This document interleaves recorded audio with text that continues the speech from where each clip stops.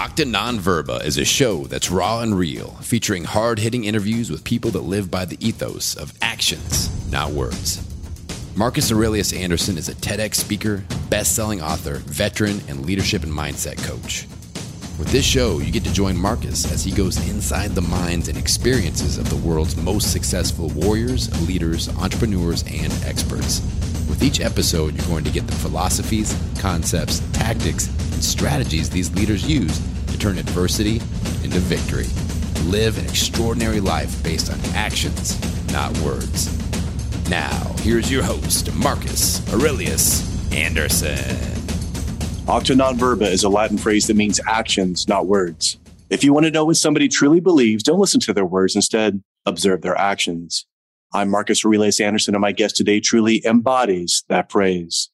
Former world backpacker turned bartender Jeff Kirschner is a serial entrepreneur with a love for storytelling. When his 4-year-old daughter saw a plastic tub of cat litter in the woods, little did he realize that it would be the spark for creating Litterati, a data science company empowering people to create a litter-free world. Featured in National Geographic, Rolling Stone, and Time magazine, Litterati is backed by the National Science Foundation and is in partnership with the United Nations and has been featured at TED. Kirschner has shared the Litterati story at Fortune 500 companies such as Google, Facebook, and Uber, keynoted environmental summits at the Monterey Bay Aquarium and Keep America Beautiful, as well as leading schools including Stanford, MIT, and the University of Michigan. He was recently a TED resident where he developed Litterati into an idea worth spreading. He discussed this more in his TED Talk. Jeff is also an esteemed member of the executive coaching legend Marshall Goldsmith's 100 Coaches. And when people talk about coaching, I ask them about 2 coaches. Do they know who Marshall Goldsmith is? And do they know who Jerry Colonna is? If they don't know who either one of those men are, then I know that they're either new or they're not really serious as coaches. To learn more about Jeff and his mission, follow him on Twitter and Instagram and check out litterati.org. Jeff, I put a long string on that kite. I just want to give you your full accolades and let people know what a tremendous entrepreneur you are and what an amazing man you are. So thank you for being here today, my friend. I appreciate you. I appreciate you, Marcus. Thank you for having me. We've known each other for, is it 2 years? Yeah, that's about right. 2 years. You heard me on Jerry Colonna's podcast, as a matter of fact. I did. I was inspired by your story, your message, and I reached out to you and said much the same. And you were kind enough to respond. And that was the beginning.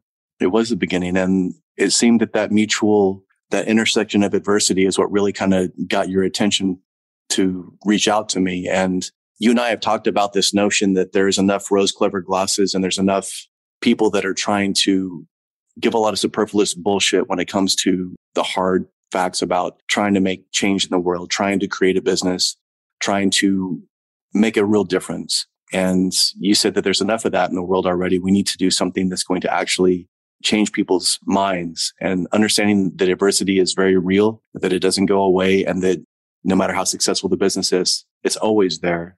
Like you said, that's what really kind of got your attention. And you can very much speak to that in many ways in your life, right? I can. And it is what got my attention. And look, there's a lot of terrible things happening in the world, and we do need to hear the good stories, and we do need optimism. And that's really important. And I think we need to hear the challenges that people go through, because that's where we can learn.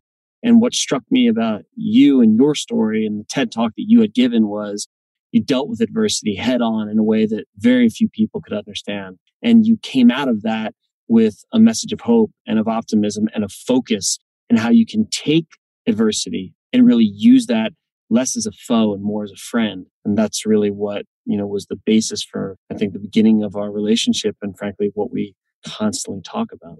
I absolutely agree. It's very easy for us to lose sight of adversity once we're out of it. But the thing is, if we lose sight of it, that means we also lose the lesson. We also lose the opportunity to get stronger.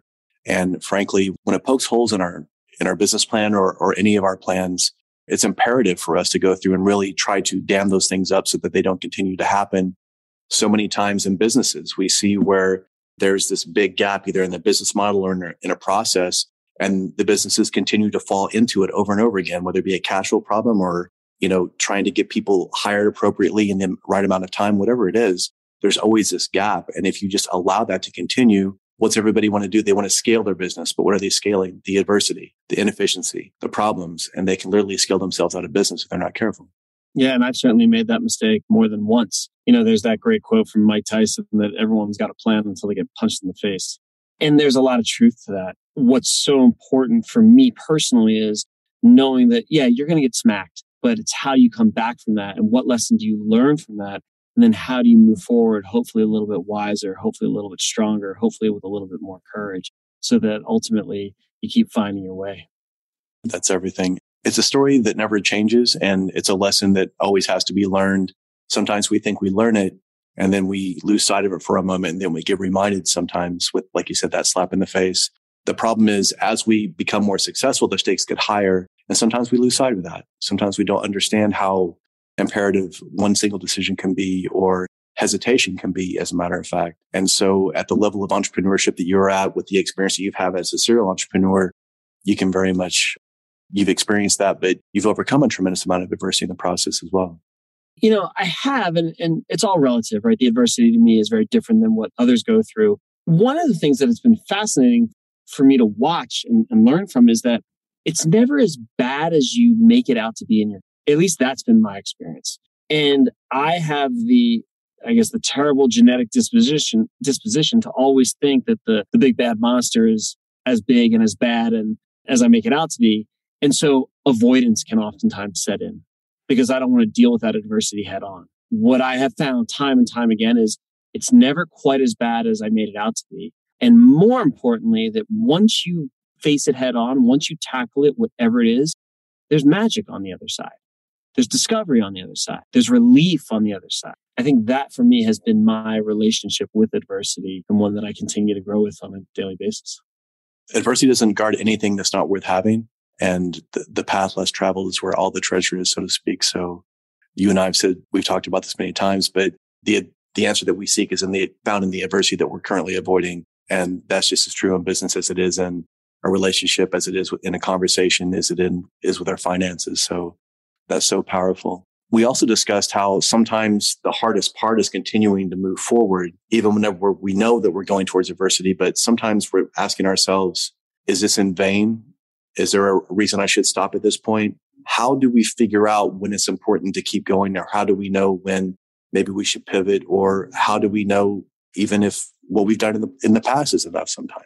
Yeah, that for me is one of the most difficult questions to answer. And like you've articulated, when you're headed towards this moment in time or towards this thing that feels like failure or feels like impending doom, how do you recognize that? What do you do to be either stop or shift, and see how do you keep a sense of clarity around that? Not easy. What I have done is oftentimes relied on others, right? Relied on those who have been there before me, that maybe they can provide some guidance as to what are the pitfalls to look out for, what are the obstacles to expect, and use that almost as a playbook to help me on that journey. Go with my gut often, and then just learn as quickly as I can. So as you take one more step and one more step, what are the new discoveries that you make, and how do you apply those new learnings with that intuition that you have, with the guidance from trusted friends and family members and colleagues, and at the end of the day, trust that you're on a path that will get you to where you want to go. How important is that in leadership? I think it's critical. It's everything. And I think so much of leadership is becoming comfortable with the discomfort, living with a constant sense of uncertainty, right? It's not about talk about courage, not necessarily being the absence of fear, but moving forward despite, which is really hard to do. As much as I want to puff my chest and put on a strong face and always talk in a way that I know what I'm talking about, so often behind the scenes, that's just not the case. And so I think it's critical. I don't think that trying to will it alone for me and the style of leader that I try to be, it is a good recipe. I think I do need the help of others. I do need to be vulnerable. I do need to be comfortable with the discomfort and just try to put one foot in front of the other. And as a leader, that's everything, because the people that are around you, they don't need platitudes. They don't need a bunch of pie in the sky kind of stuff. They need to know, listen, this is where we're at. This is where we're going. This is what we're doing. And I have found we've talked about this before, having some transparency breeds that integrity, breeds that trust. And then when you tell them, listen, here's the transparency, this is what I need from you. And this is why I need it. I'm not just saying it because I have this artificial deadline in my mind. I'm saying it because literally this is where we're at. This is where we need to go. This is the adversity that we're up against right now. And I have found that when you do that, especially when you have the right people, you have a great team and you have great instincts as a leader as well. But when you have those people around, it's amazing what they can accomplish when the stakes are high enough and when there's little other choice. You're absolutely right. Let me give you sort of one of the complicating sides of that I see is, what do you do when you absolutely trust in your team and everybody's rowing in the same direction and everyone's aligned? That's great. But what do you do in that scenario where there are things that if your team were aware of, they would maybe become distracted, or there were elements that might frighten them? Do you choose to shield them from those items? Do you choose to be fully transparent and share those items with your team? That is a constant juggle and balancing act for me as a leader, because I don't think that there's necessarily one right answer or wrong answer. I think it's on a case-by-case basis, but I'll tell you, I struggle with that one. What do I share with the team? What do I shield them from? And I would imagine I'm not alone in that constant struggle. I think that if you're not struggling with that in some way, then you're not pushing yourself or your team, or your vision's not big enough to force you to elevate to that level.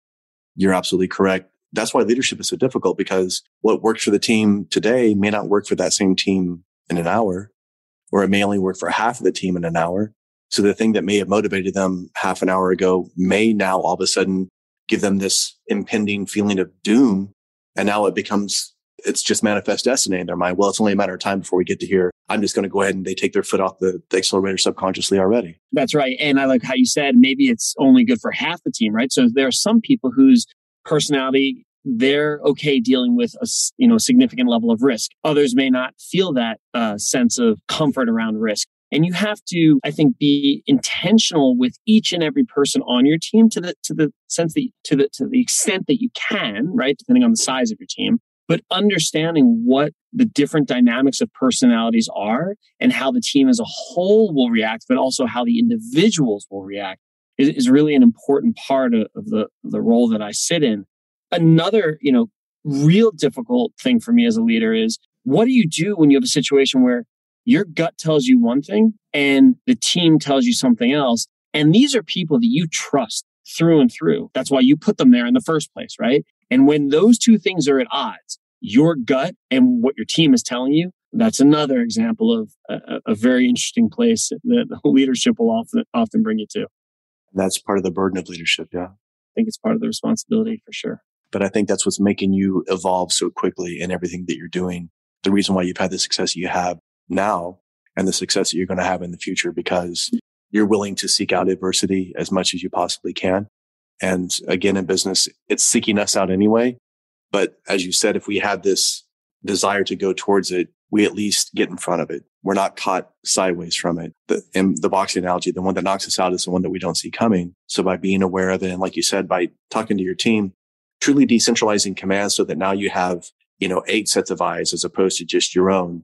Now you have all these people that can see the blind spots, that can tell you about what's going on, show you where maybe there's a gap. And as you say, as the leader, what you say goes, but at the same time, still being able to reflect on that. And sometimes, again, with that communication, we talk about the 5 love languages. It's the same way with our people, right? It's the same with our team, or people that are far off on the team, 200 people away, where we have to understand how they like to express whatever this is, but also how they like to have it expressed to them. So sometimes the way that we express as a leader may not necessarily be the way they enjoy receiving, and vice versa. So as a leader, like you said, read the room, read that individual, but also understand how that individual is going to interact with everyone else there, especially in the heat of the adversity, right? Exactly. And, you talked about you can scale the inefficiencies in your business.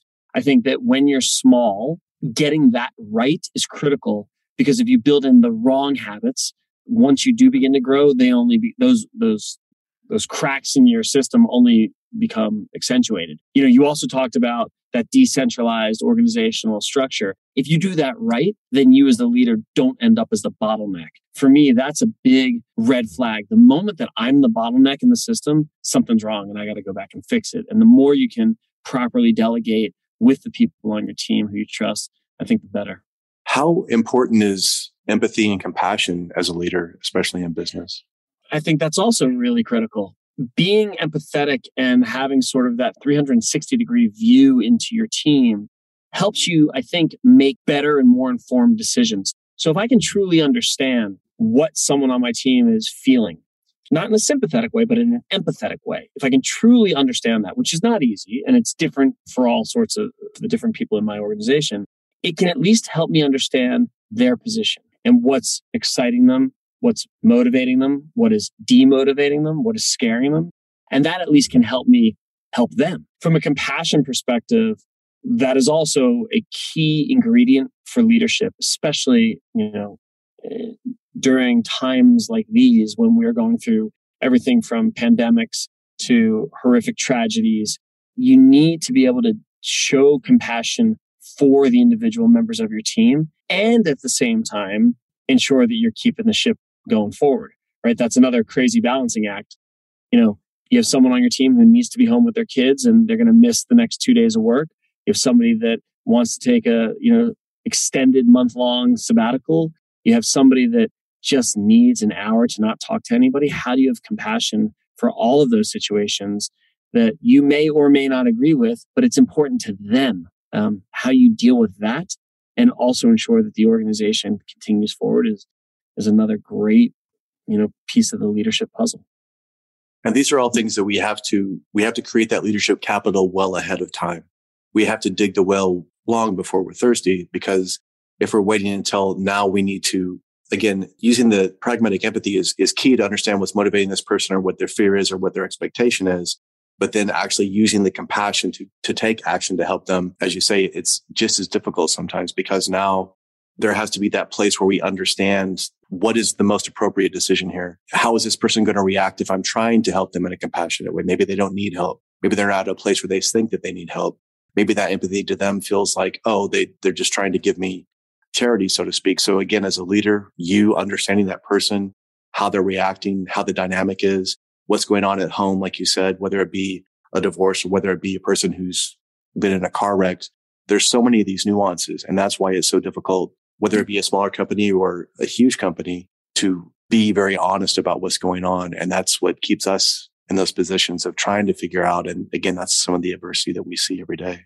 Indeed. And it's interesting. One of the lessons I've learned from my wife is instead of coming into a situation and saying, I can help, come into that same situation and ask, how can I help? Because often the ways that you as a leader feel that you can provide assistance to a situation is not at all what the individual or the situation needs. You come in with a set of preconceived notions and a set of skills and areas of comfort that like, I can come in and, I'm making air quotes, save the day. But when you talk to the person on the other end, they're like, I don't need you to save the day. What I really need you to do is just this one thing, and that will save my day. And, I think sometimes we as leaders erroneously believe that we can just swoop in and magically do something that's needed when in truth, we're better off asking, how can we be of service? Yeah. Or if we can be of service, would I be a better service to get the hell out of your way? Right. Like you said, because there's a lot of CEOs that want to provide value and they step in 2 weeks behind without context of what the hell is going on. And now it's like, have you tried this? And the team is like, we did that 45 hours ago. We're here now. And now if you're trying to catch the CEO up, what's happened? We've slowed him down. And at this point, now we're not going any further. And now the CEO is, like you said, being bottlenecked into this thing that maybe at the end of the day, again, he couldn't have set up in the first place. And that's why the people are still kind of working on it. That's absolutely right. And not only do you become the bottleneck in that scenario, but if you come in, oftentimes, if you're in a leadership role, people are going to pay attention to what you say. And if your personality is one where you tend to speak loud or have a big persona, it absolutely can influence a decision is made, whether or not you're in a place of competence or not. So many times, just because somebody is the loudest in the room, that's what ends up influencing the decision. So I think building a culture where there's an opportunity for everyone to feel safe and secure about bringing ideas to the table. It's not the loudest voice wins. It's not that the person who's in the highest level of seniority makes the winning decision. It's the best idea wins. I say that knowing that there's a hierarchy for a reason and that there are some people that at the end of the day have to make a call. But being part of a leader is giving that space for others in your team to be leaders themselves. Jerry Clonis says it beautifully where he says the job of the CEO, first of all, we have to take the position. We have to step into that place, right? So many times if we create a business, it's a small business and we basically just need people to help us initially with a team. And then as we continue to get bigger, we never put ourselves in that place of I'm the CEO, I'm the leader, I'm the visionary. And now everybody's still looking towards you, whether you realize it or not. But when you're in that place and now you've built this team, our job is to create the right team in the first place and then give them that bandwidth, like you said, to fall down, to explore, to mess up almost like a child growing up so that they will eventually learn, hey, that stove is hot. Hey, maybe we shouldn't run over here. Hey, maybe I should not put so much food on my plate and let my eyes get bigger than my stomach. These are the lessons that they can learn no other way, but you have to have the patience, the bandwidth, and frankly, the bankroll to allow them to become a great team in the process. And that takes a lot of effort sometimes. Especially when you haven't done it before and don't have the experience to fall back on. Right. So for me, this, my current role is as a first-time CEO. And while I've co-founded several other organizations, I've never been at the helm. And I say that to say that there's so much I don't know. And I'm constantly faced with situations where I'm not sure what the right decision is. I'm not sure what the right move forward is. And the only way you learn is by I'm often saying the only way out is through. And whether it's dealing with an employee situation, a customer situation, a product situation, a tax and liability situation. When you're a first-time CEO, the reality is that most of these things, you don't know what you're doing until you do them once. And then all of a sudden, you go through that adversity and now you've been there. Now you have that experience and some level of wisdom that you didn't have before. And that's, I think there's a really fun element to that learning process as well. And sometimes it's important to remember that as we're going through this. Yeah, if we can maintain curiosity as well as courage when we're in those places, it's a tremendous learning opportunity. And for better or for worse, pain and discomfort are the best teachers. If we see it as such, if we can reframe that as the opportunity. And then, like you said, it's our job to try to share that with our team. Now we've force multiplied. Now they all know that lesson as well, hopefully. And then maybe we don't get caught by the same thing, at least not in the same way again in the future. But so with the co-founder, like you say, it's a blessing and a curse. The nice thing is you have somebody to kind of shoulder the burden. But then sometimes as we grow, co-founders either grow apart or one becomes more of the visionary, one becomes more of the implementer. And now there's this maybe separation or there's this, now we don't see eye to eye on some of these things. And the ones that you've worked in before, has that ever happened to you guys? Sure. So I've been fortunate enough to work in a situation where my first two companies, I started with other people. And in both of those situations, they were fantastic to work with. In the first company, I did, after 5 years, have a situation where I got laid off from the very company I started. And that's an interesting pride pill to swallow. And to have the one person who you started the company with try to explain to you that actually this is the right move for the company to let you go is a really bizarre conversation to have. So I've been in that position as well. With my current company, it's been an interesting situation because while I started it by myself and spent several years sort of in that solo founder role, there was an individual who came to me a couple of years in and said, look, I love what you're doing. I think I can be really helpful. And he gave and has continued to give everything he's got. And he earned that co-founder title.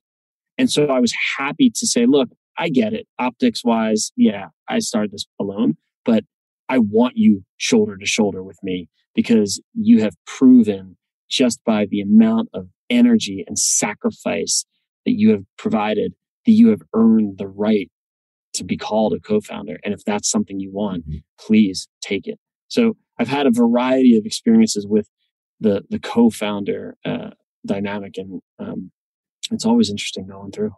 And it's very much a relationship. It's very much like a marriage. I mean, it's business. So knowing that person, knowing the particular personality that they have, the way that they respond in the heat of adversity, those are all very telling. And it sounds like you got a good co-founder with you now to help you drive towards this next level of growth that you guys are on. I very much do. And I'm incredibly grateful. And, we do check-ins to make sure that we are fully aligned. Are we aligned on our calling? Are we aligned on our clients? Are we aligned on our community? Are we aligned on our level of courage? Are we aligned on compensation? We actually have this framework we call the 6 C's. And he introduced a thought to me called the say-do ratio, which is, did you do what you said you were going to do? And when it comes to accountability and building trust, that say-do ratio is critical. And specifically about trust, I don't think there's a more important thing. To me, that is the principal value, because if you don't have that, it's really tough to build a sustainable organization. Yeah. And for those of you that are listening to this and saying, well, this is business, it's the same thing in a friendship. Would you be friends with somebody that you couldn't trust, or somebody that was inconsistent, or somebody that was not backing up their words with deeds? Probably not. They wouldn't be in your circle. They may be an acquaintance. But then when you're in the trenches, when you're in the positions with business, absolutely, that's what you have to have. If you can know deep down. In the military, we would train and they would give us, impossible like scenario missions. And they would do that specifically just to see what the people would do when it became obvious that there's no way we could succeed. Are they still going to give everything they have to the last second, even though we're way off from the mark? Or are they going to just give up and they're going to just start to fall back? And oftentimes just that additional push, just that little crack, like you were saying before, into this idea of what the potential is, that's enough. I mean, you just continue to pound that stone. It's not the first strike that does it. It may be the 100th, and we never even see the beginning of it, but we continue to endeavor towards that. We continue to move forward with it. The whole 60-20-20 ratio, right? 60% of the time, what we're doing feels mundane, repetitive, nothing's changing. 20% of the time, it feels horrible. Like we're backsliding. But that 20% of the time, when it actually does come together and when everything aligns and when everything is really flowing, that's where we need to be. And that's where that momentum will carry you. And that's the beauty of what you're talking about. If we can lead in a way that's congruent with the way that we believe in all of the ethos of our company, that team will help sustain us, even if we're the ones that are on that lower 20%. Even as the CEO or the co-founder may not feel great, or maybe like, shit, I can't believe we just took another hit. The team keeps going. The team is what carries you through. And so that's where your leadership literally comes back and saves you in the process, simply because you were leading. You were actually speaking. You were actually doing the deeds, not just talking the words in the process. Well, what comes up for me as you're saying that is, what happens when the trust breaks? And I've been in that situation, and I'll tell you the quick story, because to me, that's what's really defining about a team and about the character of the individuals. So this was several years ago, we were preparing for a pretty major product release. It was the biggest thing we'd ever done on a product and technology side. And we had spent months not only preparing ourselves for it, but preparing our community members and preparing our customers, and everybody that knew about it was expecting something. And they were relying on it for their customers and for their community members.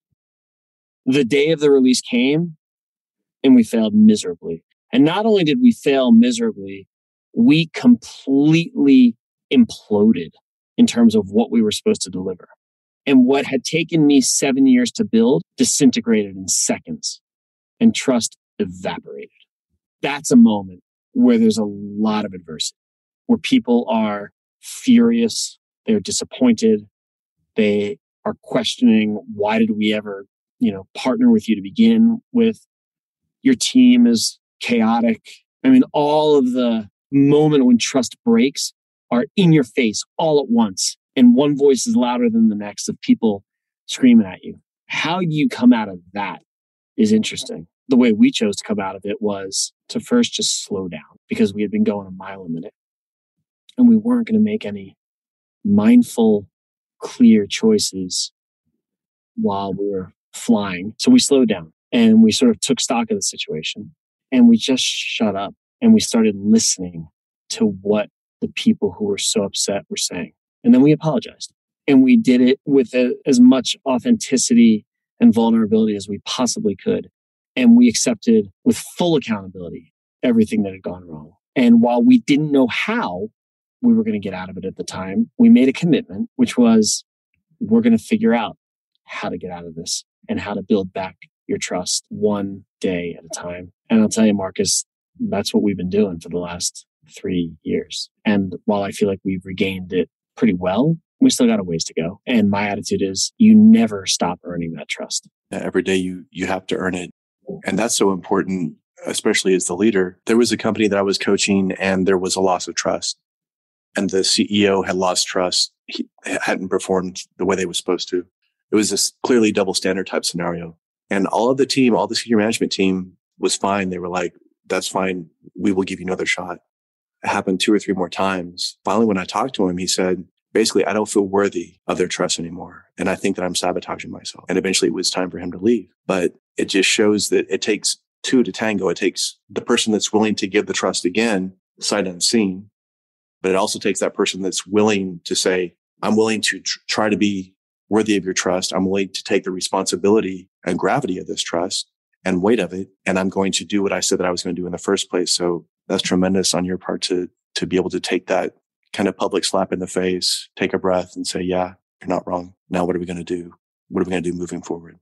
It's not easy. And, it's also interesting when you take a public slap in the face for maybe something that you shouldn't take that slap for, right? When you didn't necessarily mess up, but the optics are that you did, or maybe someone's just lashing out and you happen to be there as sort of the punching bag.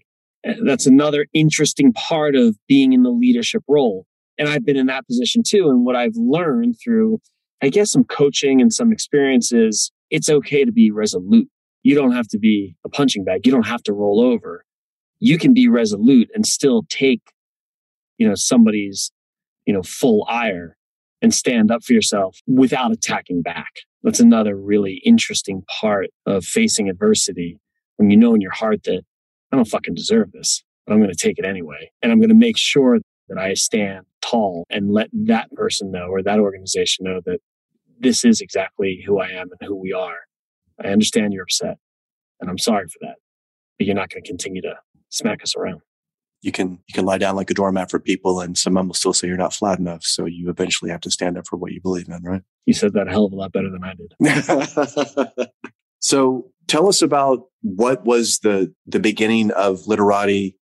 What got you here? They may not have seen your TED Talk yet, but it's a tremendous story. And I know you're a great storyteller. So I was working on a screenplay. I'm a writer by trade. I got really frustrated one afternoon staring at the white page and took my kids on a hike in the woods. My daughter was 4, my son was 2, and we were living in Oakland, California at the time. And my daughter noticed this plastic tub of cat litter lying in a creek behind our house. And with this really innocent expression, she just looked at me and said, "Daddy, that doesn't go there."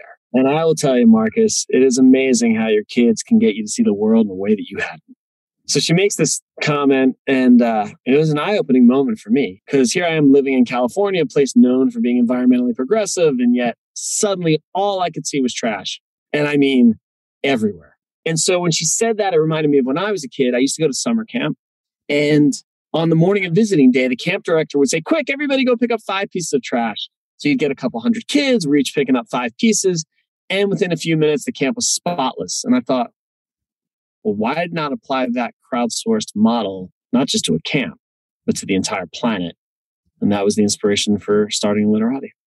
What happened next, frankly, was a little bit strange. I photographed a cigarette butt using Instagram. There was no rhyme or reason. There was not an idea for a company. I just took this photo. And then I took another photo of a bottle cap and another one of a beer bottle and another one of a coffee cup. I was basically just taking these photos of litter and trash all around. And I noticed 2 things happening to me. The first was litter became artistic, right? The power of Instagram, and therefore approachable, right? The bottle cap that I may have walked over suddenly became a really cool photo op. And the second thing I noticed happening was that at the end of a week, I had 50 photos on my phone. And I realized that the same way people measure the steps they walk or the miles they ride, I'm measuring the positive impact I'm having on the planet.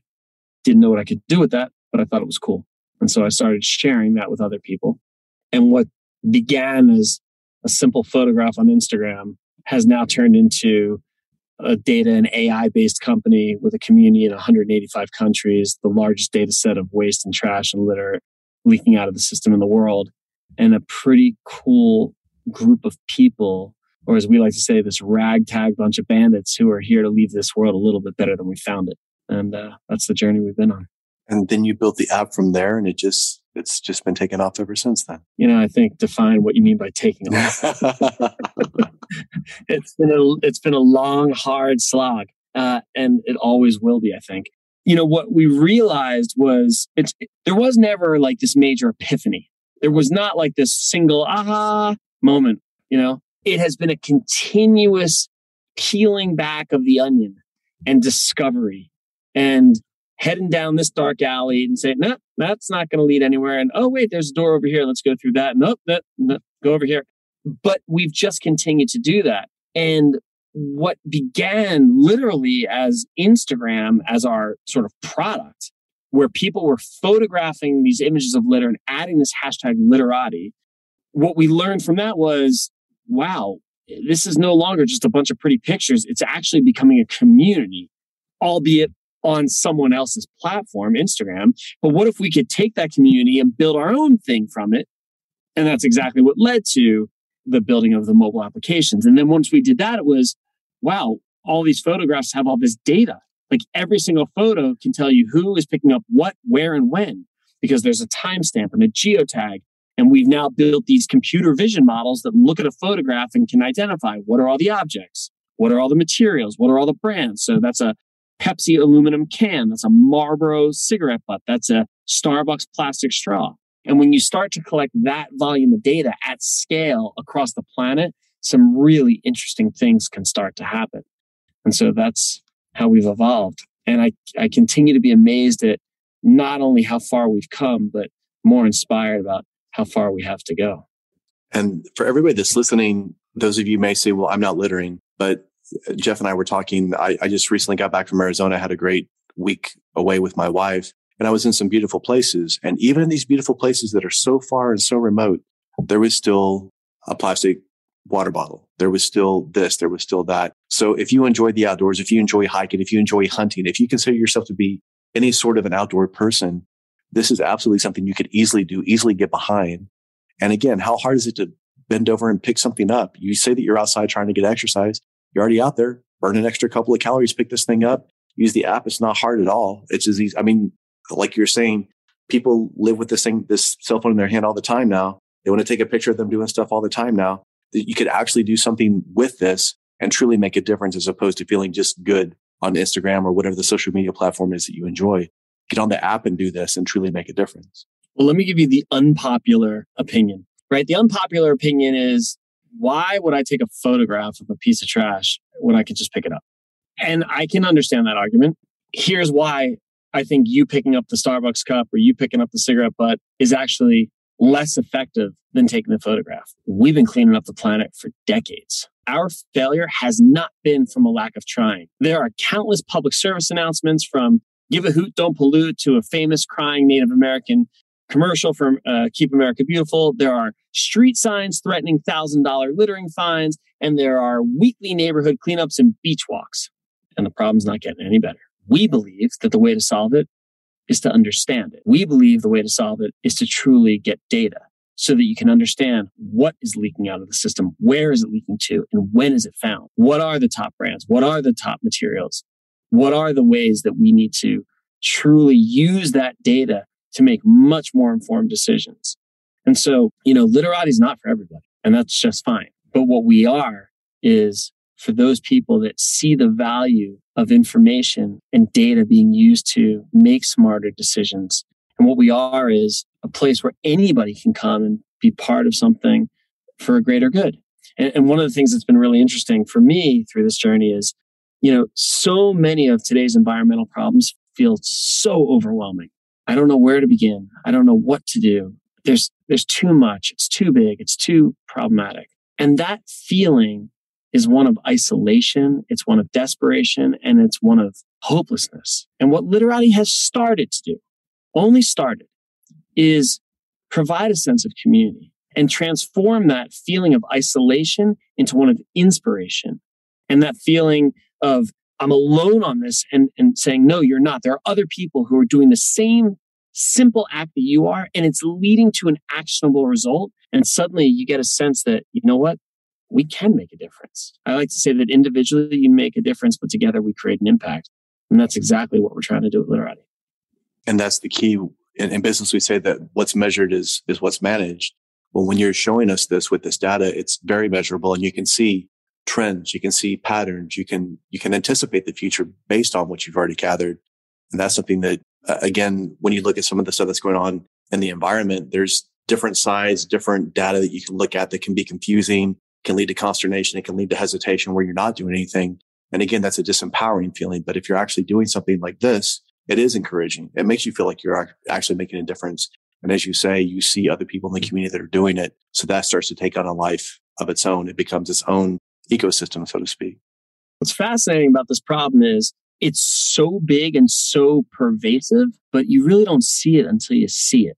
I made this comment in the TED Talk that litter is blending into the background of our lives. How many bottle caps or cigarette butts do you walk over every single day? And you've just become desensitized to it because it's everywhere. And I started asking this question, well, what if it didn't have to blend into the background? What if you could actually bring it to the forefront? What if you could surface it? What if you could use technology to light it up in a way that could actually allow us to quantify it and measure it and then begin to plan certain initiatives so that we could determine, did that have an effect or not? As opposed to, well, it's dirty on that street. Let's just go clean it up again. It's like, hamster on a wheel running around and around and around. We think there's a better way. Well, I think you guys are making a tremendous... People talk about influence, but impact is what's important because the impact is what creates the influence. Trying to create the stuff on the periphery doesn't really have the same sort of impact on what you're doing truly is. So I love that. I've never met anybody that's been successful that hasn't gone through adversity in their life.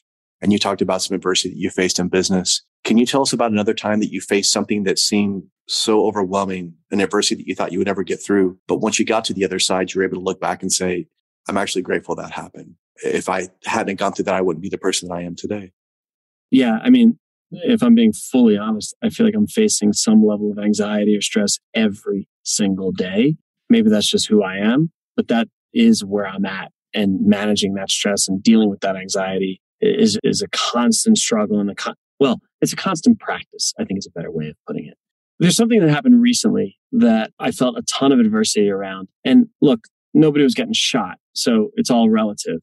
Nobody was, facing major health issues, but it was a really big moment for me, for the company, and for the individual. So there was somebody who had given their all to our company for years, had actually picked up and moved to be near me and had really just sacrificed a tremendous amount. And I had to let this person go, not because of anything that they had done, but because of my failure to get the company to a point where they were the right fit. And this person had become a friend. And I toiled with this decision and realized that it was a decision that had to be made and it had to be made immediately. And I spent, 2 days thinking about what am I going to say? How am I going to say it?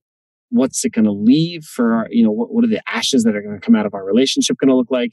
And what happened was fantastic. I explained to this individual that this was the decision.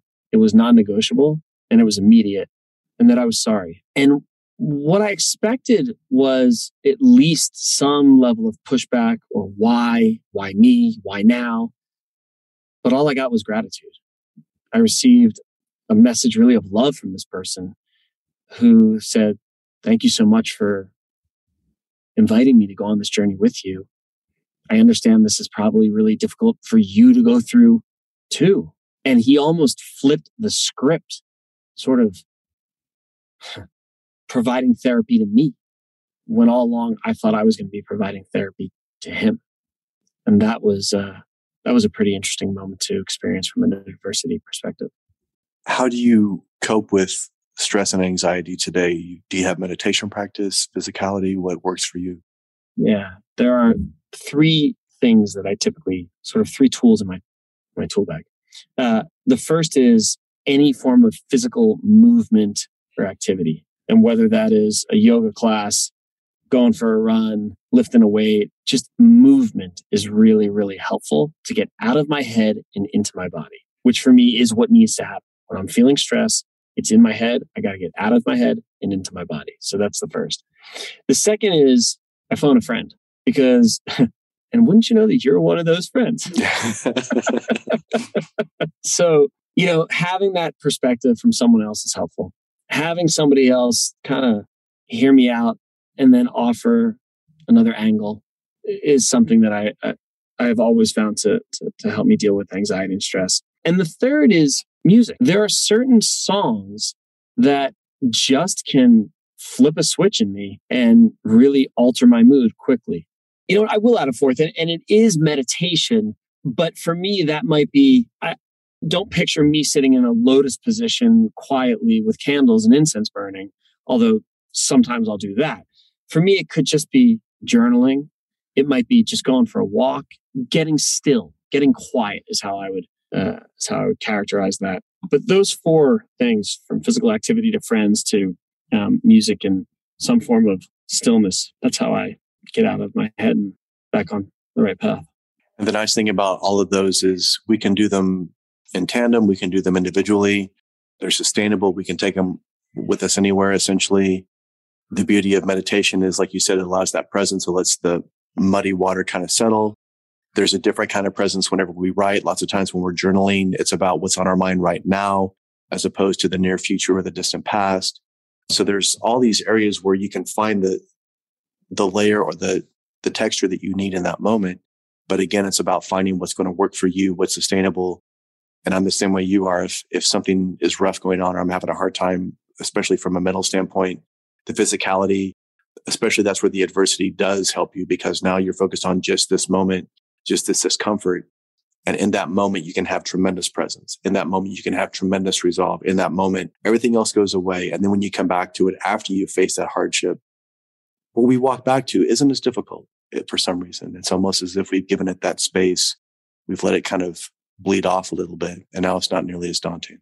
It's absolutely true. And specifically with entrepreneurship and trying to build something. And for me, entrepreneurship is not, just about building a business. To me, it's about making something in the world that didn't yet exist. It's about having a vision and making that vision a reality. So, but specifically with entrepreneurship, remembering your why is a really valuable and effective way of sort of reducing that stress, right?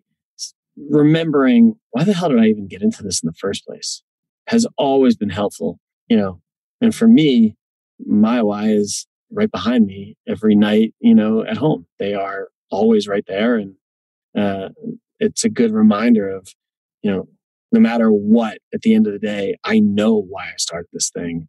And while I don't know necessarily where it's going, I will always remember what got me to begin in the first place.